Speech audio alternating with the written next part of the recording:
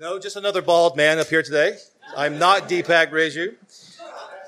1 Thessalonians chapter 1, verse 11 and 12, you know this passage. As you know, like a father with his own children, we encouraged, comforted, and implored each one of you to live worthy of God who calls you into his own kingdom and glory. It's my privilege to introduce our next speaker. I years ago served on staff with him. He's for 16 years now, has served as associate pastor for biblical counseling and families at the Capitol Hill Baptist Church in Washington, D.C. He reminds me of this passage. I saw it so many times, and it made such a deep impression on me. I'm so thankful for your ministry. I love you. Let's welcome Brother Deepak Reju.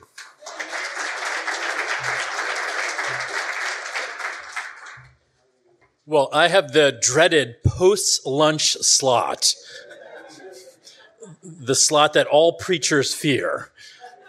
How well we have been fed this morning from our brothers. And then what great hospitality from North Shore. So thank you for your sweetness to all of us. I'm going to attempt to move my arms, use my voice, keep you awake. If you sleep, I won't be offended. But let me just pray as we get started. Lord, the task of being a shepherd and the opportunity to care for your sheep is a privilege. And so as we take opportunity now to consider what that means for us, help us, Lord, in our time. We pray it in your Son's name. Amen. So it's Tuesday morning and you're whittling away at your inbox and you get a phone call. It's a wife in a troubled marriage, and she tells you over the next 30 minutes about the difficulties that's going on in her marriage. And as she vents and she cries and she complains, you hear the troubles of her life. And so you set up an appointment the very next morning to talk to her. As a pastor, you hear the cries often of the sheep who are hurting. Christians who are struggling with difficulties and sin and suffering is a common part of your work. Just consider the list of things you encounter: stubborn depression, heart-wrenching adultery, volcanic anger, chronic miscommunication, guilt-ridden pornography struggles, calorie-phobic eating disorders, recurrent cancer, hidden same-sex attraction, suicidal thinking, and that's just the short list. Life in a fallen world is full of misery. The work of caring for God's people is not easy. Pastors often say to me, counseling and pastoral care is the hardest part of my work.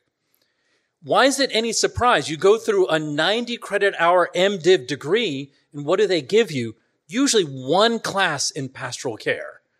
And then you get into your first year of ministry and it all comes at you. Well, all those troubles come at you from every direction. And you're thinking, what on earth am I going to do? So in the first few years of ministry, pastors are forced into the crucible of other people's problems with little or no training, and it's a trial by fire under the heat and pressure of pastoral ministry. You figure out on your own what to do. Well, here's my goal in our time together. This is a message to help you think about the pastor as shepherd. So this is a word to shepherds about shepherding. Now, do you know how to tell a shepherd he's dirty, smelly, sweaty, and bloodstained? Because he spent time with the sheep. Shepherding is hard work. It's not for the faint-hearted or for the man who's captivated by fear. So my prayer for you is that you'll be encouraged with the task of faithfully shepherding alongside and underneath the great under-shepherd. As you serve as an under-shepherd for the chief of all shepherds, Jesus Christ. There's 7 things I want to say to you in our time together. 7 things. Number 1, consider Jesus the chief shepherd. 2 key words: condescension and sympathy. First, condescension. People riddle this word with negative connotations, but what an appropriate thing to say about Jesus. Jesus condescended to us. Philippians chapter 2. In humility, count others better than yourselves. Verse 3. And Christ humbled himself to the point of death on a cross. Verse 8. The Lord existed on a plane above us lived in perfect fellowship with the Father and the Spirit, and with no sin and suffering that plagued him, he came down and he dwelt among us. He put our interests ahead of himself, humbling himself, being willing to face the greatest of all problems, death itself. So Jesus condescended to us. That's condescension, now sympathy. Christ put himself in a position to sympathize with suffering people. Hebrews 4:15. For we do not have a high priest who is unable to sympathize with our weakness, but one who in every respect has been tempted as we are and yet without sin. Jesus faced a sin-plagued world, and unlike us who give in to temptations, he faced the full force of life's temptations. The sinless one never gives in. So one of my favorite commentators, Leon Morris, has said about Jesus, the sinless one knows the force of the temptation in a way that we who sin do not. We give in before the temptation has fully spent itself. Only he who does not yield knows its full force. So Jesus gets it much better than we do. He understands to a degree that's inconceivable to us, because he faced the full force of the temptation in a way that we never will. Now, can I confess something? I hate double negatives. They confuse the living daylights out of me. We do not have a high priest who is unable to sympathize. What does that mean? Positively speaking, we have a high priest who does sympathize. You know how many times I had to read the text to figure that out? We have a high priest who can sympathize with our weakness because Jesus understands the full force of the temptation. He can sympathize with what we're going through. Do you want to be like Jesus? Well, sympathize with your people. You want to be like Jesus? Sympathize with everything that they're going through. Like Jesus, who was willing to condescend to us and who faced the full force of the temptations, so also we need to wade into the troubles of our sheep, the sheep that God has entrusted to us. What we do because Jesus took initiative first and came to sinners and sufferers like us. Number 2, our responsibility to shepherd God's flock. Turn with me to 1 Peter. 1 Peter chapter 5. The Apostle Peter writes, verses 1-4, So I exhort the elders among you as a fellow elder and a witness of the sufferings of Christ, as well as a partaker in the glory that is going to be revealed. Shepherd the flock of God that is among you, exercising oversight, not under compulsion, but willingly, as God would have you, not for shameful gain, but eagerly, not domineering those in your charge, but being examples to the flock. And when the chief shepherd appears, you'll receive an unfading crown of glory. So Peter's writing to Christians who are enduring suffering and are fighting for faith. He has written encouraging the believers and testifying this is the true grace of God. Stand fast in it. That's verse 12 in chapter 5. In chapter 5, Peter makes an appeal to the elders in the churches in Pontus, Galatia, Cappadocia, Asia, and Bithynia. Interesting that he didn't use his credentials as an apostle, but appeals as a fellow elder. In verse 1, I'm an elder just like you, he says. This is how we as shepherds carry ourselves and care for others. Yet, he's not too far from reminding him that he is also an apostle, as a witness of the sufferings of Christ. He was there when Christ was crucified. Peter says, this very one that we are all going to see one day, I have seen him crucified.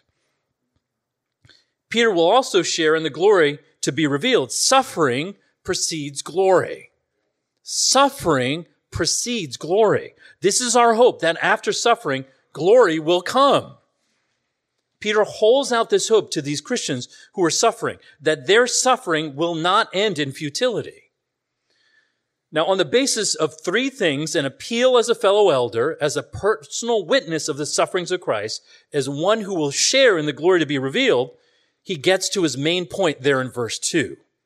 Shepherd the flock of God that is among you. His goal is to encourage you to be shepherds. Don't think of those effeminate little statues in your Christian bookstore on those Christian cards. No, actually, shepherding is dirty, manly work. It might require the shepherd to occasionally kill a bear or a lion in order to protect the sheep. As elders, you're called to shepherd the flock of God. You are under shepherds entrusted with God's sheep. What an immense privilege. What a privilege to work for the King of Kings, for the greatest of all shepherds, to shepherd the flock he's entrusted to you. The sheep belong to the chief shepherd, and he turns to you and says, take care of my sheep. As under shepherds, you carry the weighty responsibility of caring for God's own. We work on behalf of God and care for what is God's. What a precious stewardship. Do you see the care of God's sheep as a burden or a privilege?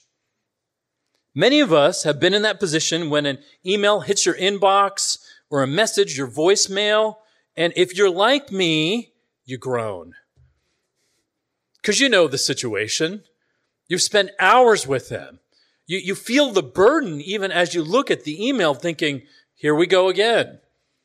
We've been through this, not just one time or 10 times or 20 times, but for some cases, years. Years upon years upon years of toil and painstaking toil to labor on their behalf to help them understand who God is and what Christ has done for them. And yet, there it is again.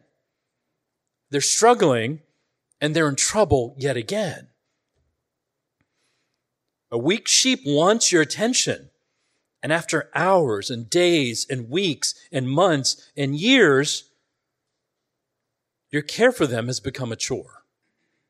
Love turns into hard labor, patience into impatience, and frustrations mount. Maybe you're more godly than I am. I wonder if you can relate.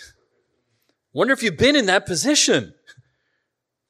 This is when you remind yourself, these are God's children. These are God's sheep. They're not mine. They were entrusted to me. This is God's flock, not my own. God himself, the great creator and redeemer of the universe, has asked me of all people to care for them. Oh, brothers, care for the lost souls on behalf of the one who can care for them better than you could ever care for them. God says, I will love them. I will tend to them. I will rescue them. I will comfort them. I will feed them. I will bind them up, and I will protect them. Verse 3, the participle, exercising oversight, qualifies the verb shepherd. You're charged to tend to, protect, guide, feed, teach, call, exhort, comfort, bind up, and encourage the sheep. Shepherding and oversight are the two most basic functions of a pastor. This is a fundamental part of what a pastor is expected to do with his time. And now, in light of the preceding section, 1 Peter 4:12-19, Peter is making an appeal to the elders to consider the great suffering of the believers that are among you in verse 2. These people need a pastor's help, and your job is to shepherd the Christians who are suffering in this fallen world, reminding them of truth and encouraging them to cling to the truth. Now, verses 2 and 3, Peter then sets up three contrasts. With each contrast, on one side stands a ditch, so don't fall in that ditch, and on the other side is an aspirational goal, what you need to shoot for. Peter says 3 times, not this, but that. He starts with the elders who work not under compulsion, but willingly as God would have you. you should not shepherd your members out of a sense of obligation, out of a sense of compulsion, but shepherd because you've chosen to pursue this. Do you feel like your ministry is characterized by obligation rather than joy? Do you feel freely and willingly to give your life to pastor God's flock because you know this is what God wants you to do? Peter adds his second phrase, not for shameful gain, but eagerly. So Peter's warning, be careful that your motivation is not for dishonest gain, greed, or self-interest. Rather, he encourages you to shepherd with eagerness. It's not just that you're willing, but you desire to do it. Now, I'm a child of the 84 NIV, excuse me, quoting the NIV. It's taboo in ESV Reformed circles, but here we go. The NIV translators appropriately add the word to serve to draw out the contrast. Your motivation as a pastor is not self-gain, but an earnest eagerness to serve God's people. Which one describes you better? Oh, that God would root out all of my self-serving tendencies, that he'd get rid of all of it, not a single bit of it remain, that I might serve faithfully, that I might serve with eagerness, not just willing, but I really want to do this, to serve God's people. And I pray the same for you. Third phrase there, not domineering over those in your charge, but being examples to the flock. In any position of authority, there is a danger of the pastor abusing those under his care. The term domineering implies a leadership style that's harsh, excessively restrictive, and flaunting power. Abusive authority in any form is wrong and evil. And it lies about the very God whom we have chosen to serve. Don't ever abuse others and use your privileged position to abuse the sheep that God has entrusted to you. Now the news is rampant with the problems in churches with abusive authority. And we do not want to be those among those who are in the reports and saying, yet another pastor who is messed up. Instead of domineering, Peter talks about church members looking at the life of an elder and following his example. Throughout Scripture, the apostle calls on believers to imitate their way of life and their faith. For you as a pastor, living a life worthy of imitation is not optional. It's a part of the job. It's a fundamental part of what you signed up for when you stepped into pastoral ministry. Have you or your spouse or your children ever felt the pressure of constantly living as an example? Have you ever struggled with being under the microscope of church members? Have you ever felt the pressure of being up front regularly? You ever felt the pressure, or even kids talk about the pressure of being in pastoral ministry? Well, we have. We certainly have. And that's hard, but it's a necessary part of the job. Peter ends by pointing the elders to the chief shepherd, Jesus. When the chief shepherd appears, the elders will receive an unfading crown of glory. When Christ finally returns, your heavenly reward comes. This is your eschatological motivation. This is why we're working so hard. One day when we get to glory, we'll be there and he'll say, well done. You've served faithfully. This is what you get at the end if you're faithful to your calling, Peter says. Are you looking forward to that one day? Often, we're so knee-deep in the mud of other people's troubles, we, of all people, lose sight of the end. Of all people, we should have the end in focus and let the end of the story affect what I'm doing right now. So there will be a day where the crown of glory is held out to him and said, you have served faithfully as an under-shepherd. Thank you. thank you for serving faithfully now and keeping your eye on the end of the story, because one day we'll get there.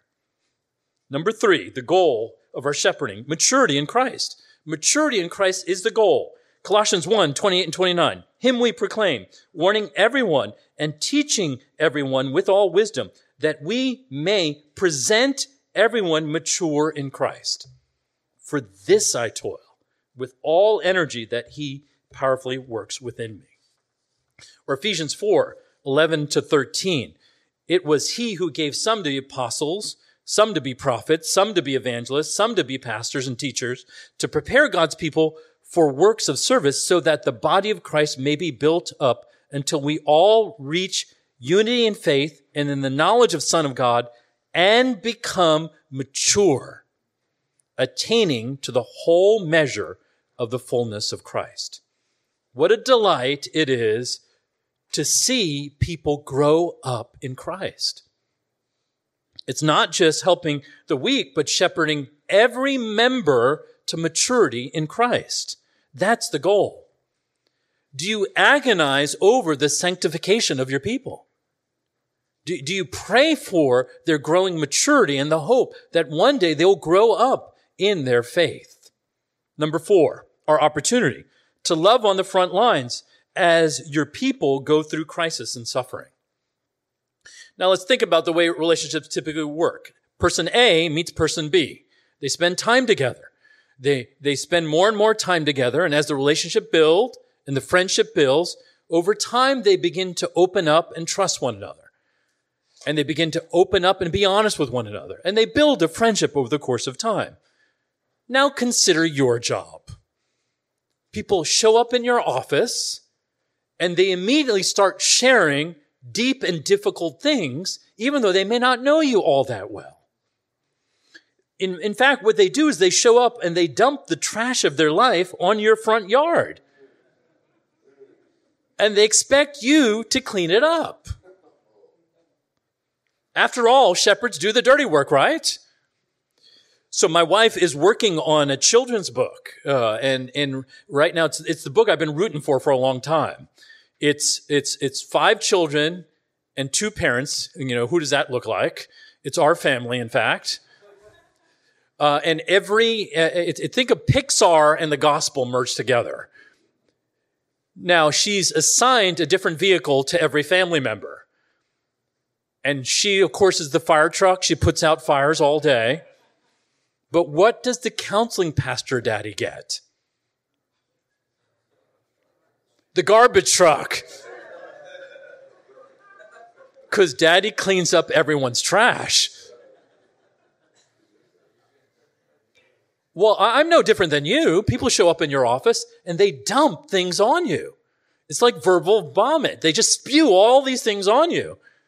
And you're there to clean it all up. There are all kinds of sheep that you help, aren't there? There's the foolish sheep. You've seen Christians make dumb, astoundingly foolish decisions. And you've been there to catch them when they fall or come back bearing the consequences of their foolishness. If I had a penny for every time I prophetically warned a member not to do this, but instead do that, and they didn't listen to me. In those moments, you pray for the heart of the father who took on the shame of the wayward son, rather than the heart of the older brother who trumpeted that shame. It is no exaggeration, dear pastor, to say this is exactly what God did for you. He took on a perverted fool and gave him the rich wisdom and righteousness of his son. So when the fool walks into your office, remember that God saved me out of my own foolishness. He showed mercy to me. So who am I to act demeaning to this foolish member? Don't ever forget that God showed mercy to you, so you are to show mercy to those who walk in your door. More than a few people, after watching me in counseling, have said, I came here expecting condemnation, not mercy. Now, they're hurting sheep, the weak and fragile, who need your tender care. In our church, a sexual offender broke into the house and raped a newlywed wife. Can you just imagine the confusion of the husband? How could this happen to my wife? Can you imagine what it was like to counsel the wife? Now, this is early in ministry for me. This is the first few years. And after this happened, the couple moved in with our executive pastor and his wife. And I was waiting for the call. And a few days later, the executive pastor said, they really would like to see you tonight. So I told my wife about the situation, walked out the door, and I stood in front of the executive pastor's house thinking, nobody told me what I'm supposed to do right now. Just nobody has prepared me for this moment. And so I prayed and said, Lord, I don't know what to do, but I know you can help me. And I walked in, and they came down and sat across from me, and we prayed, and I read scripture, and we cried, and we just talked together.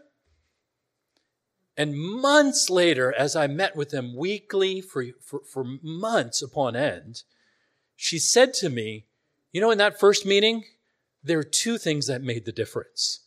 Do you know what they are? I said, no, actually I don't. So tell me. She said, you didn't go all over the Bible, you went right to glory. She said, I needed to see the end because right now evil hurts so much. So we went to my favorite text, Revelation 21. We thought about the day when there is no more sin or suffering or sorrow and death. But the other thing she said, which surprised me, said, you looked me in the face. Now, why is that so surprising? Because the offender had beaten her. So on that day when I walked in, her face was swollen and she could barely see through her eyes. And she said, everyone who saw me on those next few weeks, no one would look me in the face. It was just the common decency of looking a person in the face and showing respect for them that made her feel like a human being. There's so many other kinds of sheep that we need to help. There are confused sheep who need our guidance. There's wayward sheep who need a stern warning. There's angry sheep who need to grow in control of their fits of rage. And yet every problem, every burden, every struggling sheep that shows up at your door is an opportunity for the gospel to work. Opportunity is the key word there. Our sinful hearts are prone to see problems, as disappointments, as burdens, as obstacles, as frustrations. But every difficulty that shows up at your door is a chance for someone to grow in greater maturity in Christ. It's an opportunity for the kingdom of God to show itself in that moment, in that room, to see that the gospel really does change people, that people can transform right in front of your eyes. And guess what? You get a front row seat. That's the privilege of your job. These foolish sheep, these weak sheep, these confused sheep, these angry sheep show up. And in the front row, you get to see the gospel transform people. Nobody else gets paid to do this, but we do as pastors. We get to see the kingdom transform in front of our eyes. And it's not us. We are able to say, God, this is amazing. This is amazing that I get to be a part of this. So see it as an opportunity to see God work and change people right in front of your eyes. Often sin has so blinded the sheep and dumbed them down that they can't see beyond the boundaries of their problems. But you can. You see the richness of the gospel and the robustness of what God can do. So you can see beyond the boundaries of their troubles. You know, my favorite job descriptions for a pastor, you're to hold out hope to the hopeless. You're to use every difficult opportunity to reconcile struggling sheep to their God. This is what you are called to do. This is your responsibility. This is how you bring hope to people. Number 5, our skills as shepherds. Listening and probing hearts. Now, listening is the most basic thing you can do for herding sheep. Now forget about that magical moment where in your office, the tweetable line comes out of your mouth and the person's trouble just magically go away. You know, you see those scenes in movies or you read about those stories in counseling books, but they don't happen in real life. Or at least they don't happen in my pastoral ministry. Maybe not yours either. No, listening is actually hard work if you really want to work at it. Most of us don't have the patience to really listen to people. Now, the biblical picture of a bad listener is the fool. Listen to these verses. Proverbs 18:2. A fool takes no pleasure in understanding, but only in expressing his opinion. Or Proverbs 18:13. If one gives an answer before he hears, it is his folly and shame. In Proverbs 19:20. Do you see a man who's hasty in his words? There's more hope for a fool than for him. Now, the biblical picture of a fool is one who doesn't listen and understand, but speaks too quickly. He's impulsive and answers before he hears. He doesn't take the time to hear and then speak. 18:2, the fool finds pleasure only in saying what he or she wants to say. In 18:13, because of his impulsive speech, he lacks understanding and he's deemed shameful and foolish, or as one commentator said, stupid and a disgrace. Contrast that with James.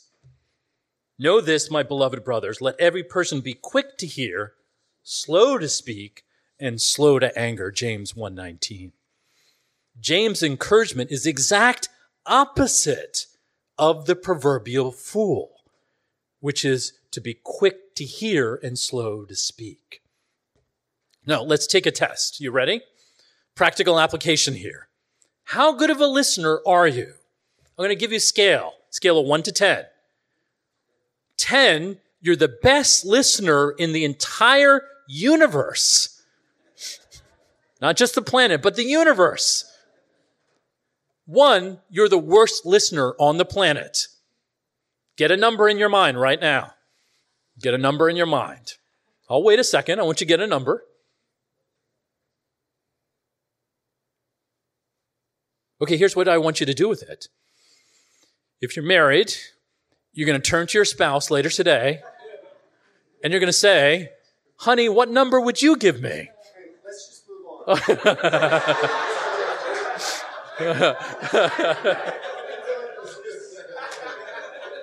And if you're humble enough,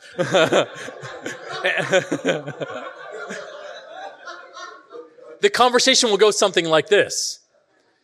Honey, I rank myself as an 8. Why did you rank me as a 3? And what she'll tell you in that moment will make you a better listener. The last time my wife and I had this conversation, she said, you've been paying attention to the phone far too long at the dinner table. Oof, take the knife out of my gut right now. So, we established an LSED box. You know what that is? Life-sucking electronic device box. All the phones in our family go in the box before dinner so that they're not a distraction in the evening when we're together as a family, so that we all can work at being better listeners.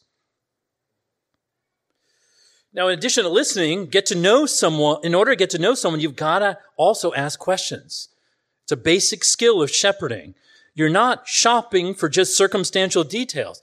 Ask questions to collect information about a person. It's easy. It takes common sense, but most of us can do that fairly easily.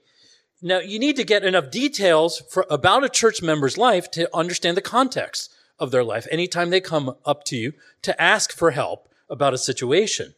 But there is a danger in this. We are more prone to collect lots of factual data about a person's life instead of asking questions that pursue real depth. Depth questions are heart-oriented questions. They're intrusive. They dig deep. They're like an archaeological dig. I'm trying to unearth the goals and motivations and the fears and the idols and the fear of man that captivates people's hearts. So, you can ask me, Where was I born? Overseas in Bahrain. What year was I born? 1969. Who am I married to? Sarah. How many kids do I have? 5. What do I usually do Saturday mornings? I'm coaching a soccer game for one of my kids. What do I like to watch? NFL football. Okay, you learned a lot about me in that moment. But those are just superficial facts. I could hide behind those facts and not give you what's really in my heart. Now ask me a question like, what do I worship? What matters to me right now? Like, what sun does my planets revolve around? What gets me up in the morning? What do I want to do with my life? Where are my real hopes and dreams? Ask those questions. We start unearthing the things that I live for, the things that I dream about, the things that I hope for. That's what you're going for. You want people's hearts. You want their hearts to be put on the table so we can earnestly help them. It's not casual conversation. It's like excavation where you unearth a heart. And if you feel incompetent in this, I'd love to talk to you. If I don't get to talk to you today, email me or call me. I'd love to help you do the work of digging out people's hearts and helping to know what their dreams and fears and hopes and idols are, so you can truly shepherd your sheep. Here's my challenge for you. We all have concentric circles of relationships, from the people who are in our innermost circle that we're closest to the most superficial. And, you have people in your congregation who are hanging out on the fringe. People who are, okay, you know them pretty decently, but not the greatest. And then people you're very close to. Take some of those more superficial relationships, or some of those mid-level relationships, and ask them heart-oriented questions. Talk about the NFL, make the small talk that we all need to do, but then say, why did you get up today? What are you worshiping today? And a few of them will say, whoa, hold on. Let's stick with the NFL. We don't usually go here. And in which case you can just say, okay, just blame it on me. Dr. Deepak told me to do it. But a few people who live in terminally superficial relationships will offer you their heart. And that's what we want. So my challenge to you is to ask some more heart-probing questions in relationships that can shift, if you're willing to go there. Number 6, the bigger picture, a culture of discipling and care. Sheep have an extraordinary ability to consume your time. Are you proactive in raising up elders and leaders among you, or do you spend most of your time in a defensive posture, simply putting out pastoral fires? Be very wary of letting the burdens of hurting and angry and confused sheep excessively fall on your shoulders alone. Just don't do that. Don't bear the responsibility all by yourself. You do a disservice to them, but also to others, because you deny people within your church, you deny other elders, you deny mature people the opportunity to love on these people when you take it all to yourself. You know that God has designed the church as a key institution to advance his kingdom, and we're not meant to do this all by ourselves. Individual Christianity is an anathema. It just should never exist. We're all meant for a community to be in a local church with a body of believers. So when I establish discipling and investment in other people's lives as a priority in our church, I tell people, this is what it means to be in our church. We use a church covenant when you're in our membership interview. And when people sign that covenant, I expect that they're signing away isolation. That's what it means to be a part of our congregation. So we establish on the front end, this is what it means to be in this church.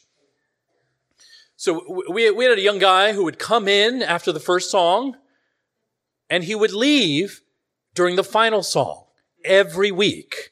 And he did this for weeks, and he did it in the balcony, and I could tell because we sit right across from where he would come in. And I watched this week after week after week, and after a few weeks, members started to notice. And they started to catch him on the way out the door. And they started to invite him to lunch. And they started to get involved in his life. And they started to encourage him to join the church. And then he finally became a member. and got more involved. And a couple of months later, he said to me, this is a really hard place to be an anonymous Christian. Well, that's exactly right. I want a culture of discipling. You know what I mean by culture? It's the whole DNA of the congregation to make and shepherd disciples. It's not just a program. This is what the church does. Every member understands it's a responsibility to disciple others and be discipled. Not because it's a program that the pastor came up with, but because it's in the Word. So if I get hit by a bus walking out in the street, I hope that my members will do this until they die. Not because I taught it to them, but because they saw it in the Scriptures. No matter what church they go to, they understand their responsibility to be invested in other members.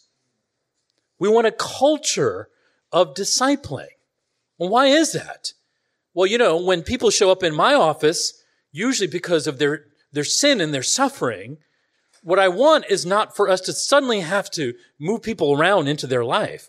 Long before they show up in a season of suffering, I want them to have done the hard work so that when they hit that difficult season, that relational and spiritual safety net is already there to catch them. So they need to do the hard work now. Now, there's a lot of places in Scripture I can defend this point, but the easiest place to go is the one another text. Just listen to these texts. John chapter 13, a new command I give you, love one another as I've loved you. So you must love one another. By this all men will know that you are my disciples if you love one another. Romans chapter 12, be devoted to one another in brotherly love. Honor one another above yourselves. Romans chapter 13, let no debt remain outstanding except the continuing debt to love one another. For he who loves his fellow man has fulfilled the law. Romans chapter 15, accept one another then, just as Christ has accepted you, in order to bring praise to God. Romans chapter 15 again. I myself am convinced, my brothers, that you yourselves are full of goodness, complete in knowledge, and competent to instruct one another. Ephesians chapter 4, be completely humble and gentle, be patient, bearing with one another in love. Ephesians chapter 4 again, be kind and compassionate to one another, forgiving each other, just as in Christ God forgave you. And then 1 Thessalonians chapter 5. Therefore, encourage one another and build each other up, just as in fact you are doing. What are these verses speaking of? They're speaking to Christians, and the general direction is to oblige Christians to love one another, be devoted to each other, to honor one another, accept each other, be patient, be kind, be compassionate, forgive, and even to instruct one another. So it's not pastors to members, but it's Christians relating to other Christians. That's what these texts are talking about. So as you can tell, it's a priority for the whole church. It's a responsibility of every member. So when I say culture, I don't want it to be a program. I want it to be something that's written into the DNA of our church. Your members don't have to sign up anywhere or join a program in order to love one another. So, Pastor, you are the primary culture shaper of your church. What you say, what you teach, how you live, shapes the culture in your congregation. Are you holding this out as a primary value for your church? Now, just imagine, you don't have to bear the burdens of hurting members alone. You can raise up an entire church where the members want to be invested in one another. So one of the hardest situations I dealt with in 15 years was a young lady who had made multiple attempts on her life for suicide. And as I rushed to the hospital after the second or third attempt, it was my delight to see that 2 single women had beaten me there. So when it came to suicide, what did they do? They didn't back away from that dreadful word, but because it was a close friend, they rushed to the hospital and said, I want to be involved. I don't have a degree. I'm not a pastor. I'm not any kind of professional. I want to be involved. You know what a joy that is as a pastor? to see the members, the everyday normal members on the front lines of your church. Number 7, our perseverance, making it to the end. To the weary shepherd, some of you are tired, are drained, are sad, are confused, and discouraged. A few of you are hanging on by a thread. Some of you have weathered enormous storms. I'm speaking to you. Don't give up. Your Savior is great. Your circumstances are hard. Your suffering is painful. Your spouse and children are struggling. But Jesus knows. Remarkable that Scripture says, "O man, greatly loved, fear not, be strong and of good courage." Your God is great, not small. Your Savior is strong, not weak. Your God is mighty and holy and glorious, and He will not abandon you. Oh, dear shepherd, hold on. Now, you are a sheep, not just a shepherd. You need the grace of God that you preach every Sunday. You need a word for your own soul's sake. So I like Mike Emlett's phrase, we are never to simply traffic in the truth. Every time you prepare a message, pray that the Lord would bring that message to your own heart, because you need that same gospel message. Otherwise, you're not going to make it. It's far too common to have days when you said, "God, really?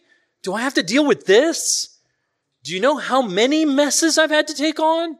Do you know how hard this season has been? Do you know how many years of toil I've had to put up with?" The burdens are overwhelming. The demands are hard. The pressure is relentless. And the pastorate burns too many men out. What do I want? I want 5, 10, 15, 20, 30 years from now, we're all standing together. I don't want to peter out. I want to make it to the end and be faithful. So keep your eyes set on heaven. Be faithful. Keep praying. Keep laboring, because our God is great and our Savior is strong. So the 7 things. Number 1, Jesus condescended to us and sympathized with us. So also we should initiate just like He did. Number 2, our responsibility is to shepherd God's flock. Number 3, our goal is to see our members mature in Christ. Number 4, our opportunity is to love the foolish and the hurting sheep. Number 5 is to grow our skill as shepherds as we listen and probe hearts. Number 6, the bigger picture, we want to see a culture of discipling and care in our churches. And number 7, we persevere by remembering we too are sheep in need of God's grace. Your labor as an under-shepherd is for the great shepherd of the sheep, Jesus. Shepherding is hard, but it's a joyous labor. It's challenging and difficult, but it's an immense privilege. Glory be to God. Let's pray together. Lord, we recognize that we are simply under-shepherds, and that you are the chief shepherd, and that you've given us this immense privilege. Glory be to you, God. Thank you for using us as instruments in your hand. We pray in your Son's name. Amen.